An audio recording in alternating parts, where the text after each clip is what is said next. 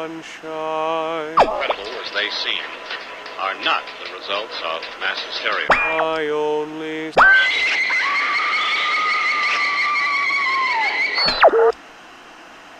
You may wish to adjust the dial.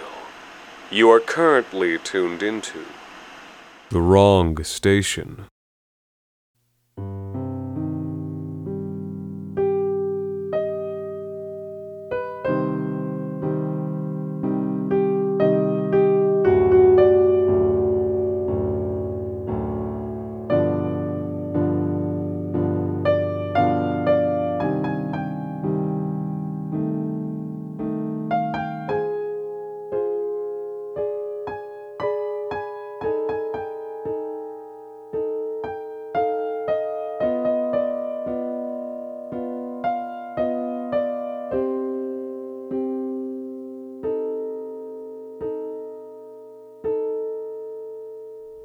Even before the food arrived, something bad was in the air around the dinner table. I've never felt at home with my wife's family, and for that matter, neither has Allison. But this time, I had this special sick feeling, and when I looked at Allison's face, she looked pale and greenish, and I could tell that she was feeling the same way. Maybe it was just the lighting. Allison's parents say the chandelier is an antique, but just because something's old doesn't mean it has value. The fixtures were flower-shaped, but made by someone who obviously didn't know what flowers were supposed to look like, and the light that spilled out of their thick, greasy glass was green and cheese-like. It felt like the kind of light you would get in a morgue.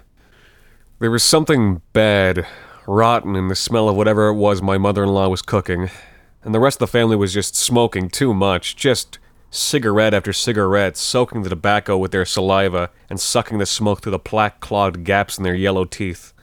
The hair on the back of my neck and arms had been standing on end from the moment my wife and I had been seated at the end of the table, and I was already counting the seconds in my head until we reached the safety of the car. I'd had the bad luck of being put next to Donna, my wife's aunt. Donna always wears a Jesus fish brooch, but if you ask me, of the two, she's more like the fish, and that's only if we're talking about one of those deep-sea fish with the sharp teeth. She was holding her cigarette between two fingers, with her palm faced up and her elbows on the table. On someone else, those drawn-on eyebrows of hers would have been sort of funny, but there isn't anything funny at all about the flat, black stare she gives people. We were talking about my job. I guess you make a lot of money doing that, do you? I'm comfortable. I'm sure you are. Donna always looked at me with the same expression on her face. Dry, nostrils flared, one side of her mouth dragged down, never blinking. As we talked, I could see her gaze drift so that she was looking over my shoulder at my wife. She lifted one of her eyebrows. The muscles in my jaw were starting to tighten, and so I reached across the table for a distraction. So, Carson, what do you do? Carson twisted his neck to look at me, which did strange things to his neck tattoos.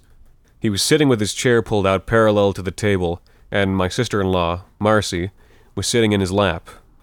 Donna turned to look at them as well, and noticed for the first time what kind of a scene they were making. She froze in her seat, and I had to keep myself from smiling. Donna had never looked at me with anything but dislike, but I'd never been on the receiving end of anything like the kind of cold hatred that spilled out of her eyes at that moment. What are you doing, Marcy? We're at the dinner table. Marcy pulled herself away from Carson's neck and flipped her hair. Yeah? So? I watched a tendon slowly start to bulge out of Donna's neck. So we're sitting at the dinner table, not in the gutter behind a whorehouse. In this family, when we're sitting at a dinner table, there's an expectation that you behave like a lady and not like a slut. Hey, you can't talk to her like that. Shut up, Carson. But she can't... I said, shut up. Silence gathered over the table. Allison says Donna and Marcy have been at war since Marcy was a kid, but the way Marcy reeled when Donna called her a slut, like she'd been slapped, made me think that the word was a new weapon in their arms race. A gas attack. Without saying anything, Marcy climbed into her own chair. At the other end of the table, Allison's grandpa lit another cigarette. Grandpa Buck almost never talked. I'd asked Allison if this was because he had hidden depths, but she'd always told me it was just because he had nothing to say. Buck's face was a shit show to look at, ugly from birth, and a past career as a failed boxer had left him with a squashed mess of a nose and a face asymmetrical with scar tissue. In a shitty town like this one, a resource extraction town with the last of the resources extracted back in the late 70s, boxing was a rigged game, and the old man had made ends meet by throwing fights and letting people beat him in the face until they knocked him out. But maybe that's too generous to him. From everything I've heard, as a boxer, Grandpa Buck didn't have a lot of strengths other than getting hit in the face, and he lost plenty of fights without anyone paying him to do it. Allison was the first one to try and break the silence. Aunt Donna, that word you used. Just shut up, Allison. I don't need you to protect me. I can take care of myself. But Enough. Marcy. Come on, Marcy. Well, well. I'm going to go check in on her. She'll be fine. You should be ashamed of yourself. Me? I don't know what you're talking about. Me? Well. That left me alone with Buck, Carson, and Donna. Another long, deep silence lagged over the table. Nobody moved, except to bring cigarettes to their lips, drag out the poison, exhale, and lower the cigarettes again. Carson didn't need to say anything. The psycho look he was giving Donna summed it up.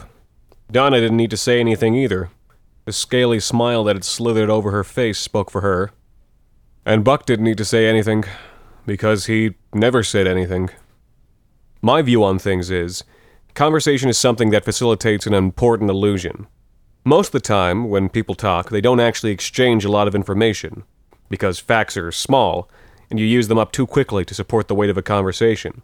But that's okay, because the point of a conversation isn't to say anything, it's to let us fool ourselves into thinking that we're human beings engaged in some kind of mutual social enterprise, when the reality of it is, we're all just apes trapped together in a series of confined spaces. And if you give your imagination a moment to run through that brutal scenario, you'll see why I try not to spend a lot of time with my wife's family. So I gave it a minute, and I took a couple mouthfuls of warm, stale beer, and just when I was about to open my mouth, Donna cracked first. Maybe something to do with the fact that Carson hadn't stopped staring at her with his blue, crazy eyes since Marcy had left the room. What is taking the food so long? I mean, honestly, I love Ruthie, but she takes forever in the kitchen. I'm going to see if my sister needs any help. When she was gone, Carson seemed to relax a little bit. He leaned back into his chair and lit up another cigarette. He'd been pulling his from a Ziploc bag in his pocket. I don't really know where you can get a Ziploc bag full of cigarettes. So, Carson, what do you do? He looked me in the eyes for a long moment before he replied. It was something he seemed to do a lot, but I wasn't sure if it was calculated to put people on edge, or if it was just he was too stupid to say anything without giving himself a minute to piece together the words. I'm a fighter. What, like, boxing? I'll admit, I kind of said it just to piss him off. Carson was too heavy for boxing, and he was wearing 2 separate pieces of UFC-branded clothing to Sunday dinner. He stared at me for another long minute, eyes burning with dumb aggression. I wondered if his eyes ever didn't look like that, or if that's what he looked like when he was talking to his mother, or watching a funny movie, or having sex. You serious? No, nobody does boxing anymore. Down at the other end of the table, Buck shifted in his chair. Okay, so you do MMA or whatever? I don't know how it was possible, but Carson's eyes bulged even more. I couldn't have cared less that I pissed him off, but it started to occur to me that maybe Carson was even more disturbed than some of Marcy's shitty boyfriends. But then, that thought trailed off. We both turned to look for the source of the noise, and, to my shock, Buck was laughing. What? What's so funny? But Buck wasn't done laughing yet. He kept shaking in his chair for a good 15 seconds, making noises like a leaky faucet. I couldn't imagine when the last time he laughed had been. Carson and I just sat in silence, watching him until he subsided. I think he would have wiped away a tear if somebody hadn't punched his tear duct shut 30 years earlier. And then, at last, he spoke. MMA fighters are all pussies. Well, so far as jokes go, it's not one that I would have laughed at for 15 seconds. But I'll admit that I took a certain pleasure in watching Carson react to it. He changed hue like a cuttlefish, first plaster white, then crimson purple. You don't know what you're talking about, old man. Course I do. I've seen it. None of those guys could ever make it in boxing. None of them got the fitness. None of them knows how to throw a goddamn punch. I could practically feel the heat coming off Carson's face and the cold coming off his white, clenched knuckles. I'm telling you that you don't know what you're talking about. And then I saw something I didn't like creep across Buck's face. A shifting, cunning look that slid over his ruined features like the shadow of a bird. Usually, Buck had the bored, vacant eyes of a man just waiting to punch the clock on life. But at that moment, something flared to life in those sockets. Something cruel and knowing, and for a moment, I saw where Donna got her snake-like glance. Buck was wearing that look that Donna got when she knew something the other person didn't, and was going to use that knowledge to get something that she wanted. All right. If you feel so sure, then why don't you say we make a bet on it? You want to make a bet? What kind of bet? What, are you scared of a little bet? I'm not scared of anything. I just want to know what the bet is. That mean smile on Buck's face spread out wide, and Carson might have been dumb, but he wasn't blind, and he saw the evil look on the old man's face just the same as I did. I'll bet you that a 75-year-old boxer can still throw a punch better than an MMA fighter in his 20s. Buck, that's ridiculous. But neither of them seemed to hear me. Carson narrowed his eyes for a moment, but then he spread his lips in a mean smile of his own. Are you saying what I think you're saying? Yeah, that's what I'm saying. Somehow, without me noticing, Buck had shifted his chair so that his back was straight and his shoulders were square.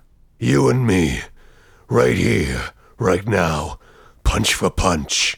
This isn't funny, Buck. You're gonna get yourself hurt, old man. He's right, Buck. This is dangerous. We'll just have to see about that, won't we? Guys, please stop this. What are the stakes? The only stakes that matter, fat boy. Knowing who's right and who's wrong. Please, this doesn't matter. Please, stop this. They both moved into the open space on the other side of the table, and Buck was cracking his neck and rolling his shoulders.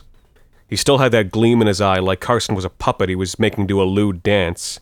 For his part, Carson seemed to be taking the whole thing as kind of a joke, and because it was a brutal joke, probably as the only kind of joke he found funny. Donna, Allison, can you get in here?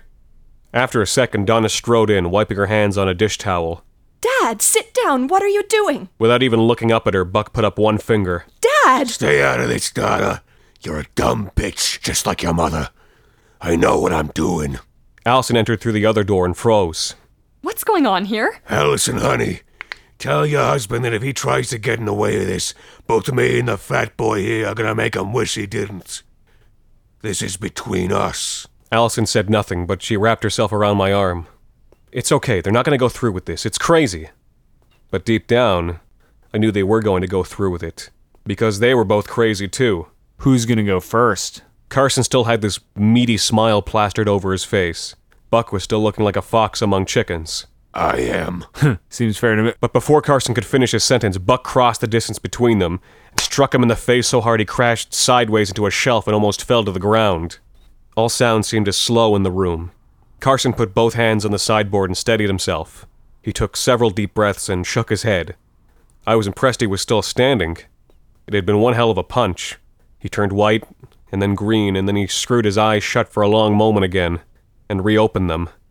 He turned red again, and his eyes blazed blue and his nostrils flared. He took off his sweatshirt, revealing huge, hammy, pale, tattooed forearms. I suddenly realized he must weigh close to 300 pounds, and thought what an enormous weight that was to come hurtling at the old man's face. Please, stop this now. Grandpa, you're going to get hurt. Too late to go back now. Besides, I know what I'm doing. Buck was smiling wider than I've ever seen anyone smile. He knew something, and whatever it was bad news for Carson. That was a pretty good punch, old man. Just a warm-up, fat boy. But get ready, because I'm about to show you how it's really done. Come on, fat boy. Show me how to punch. I want to see it. Carson roared like an animal and threw himself at the old man. Buck was laughing that rusty laugh of his right up until the moment that Carson hit him. The sound it had made when Buck hit Carson was a meaty crack, but when Carson hit back, the sound came out wrong. More of a wet thud. His fist hit Buck's cheekbone, but instead of knocking him back, it kept going forward as the face sagged and caved in before it. Even before he had completed the motion, Carson's eyes were widening in horror and revulsion, and he began to recoil. But the damage was done. Buck tumbled back through the air, the left side of his face collapsed like a rotten gourd, and a tendril of clear gel from one ruptured eyeball followed him to the dining room floor. A crystal moment of silence hung in the air, then shattered on the floor when the screaming began. Donna and Allison shrieked and rushed to the body. A moment later, Allison's mother had entered the room and joined them, and Marcy was there a split second after that. Amid all the screaming, all I could do was stand there looking at Carson. He came around the table, wide-eyed and barely able to put one foot in front of the other, dabbing in open-mouthed revulsion at the vitreous humor still smeared on his knuckles. Why did he do that? Why did he make me do that to him? He dropped himself into a chair, stared at the wall, and said nothing more. There was nothing more to say. The women were all crying, Carson was catatonic, and I was dumbstruck. As for Buck, the crafty smile that was still fastened to his lips, and the knowing glint that still seemed to flicker in the depths of his dead remaining eye, seemed to sum it all up.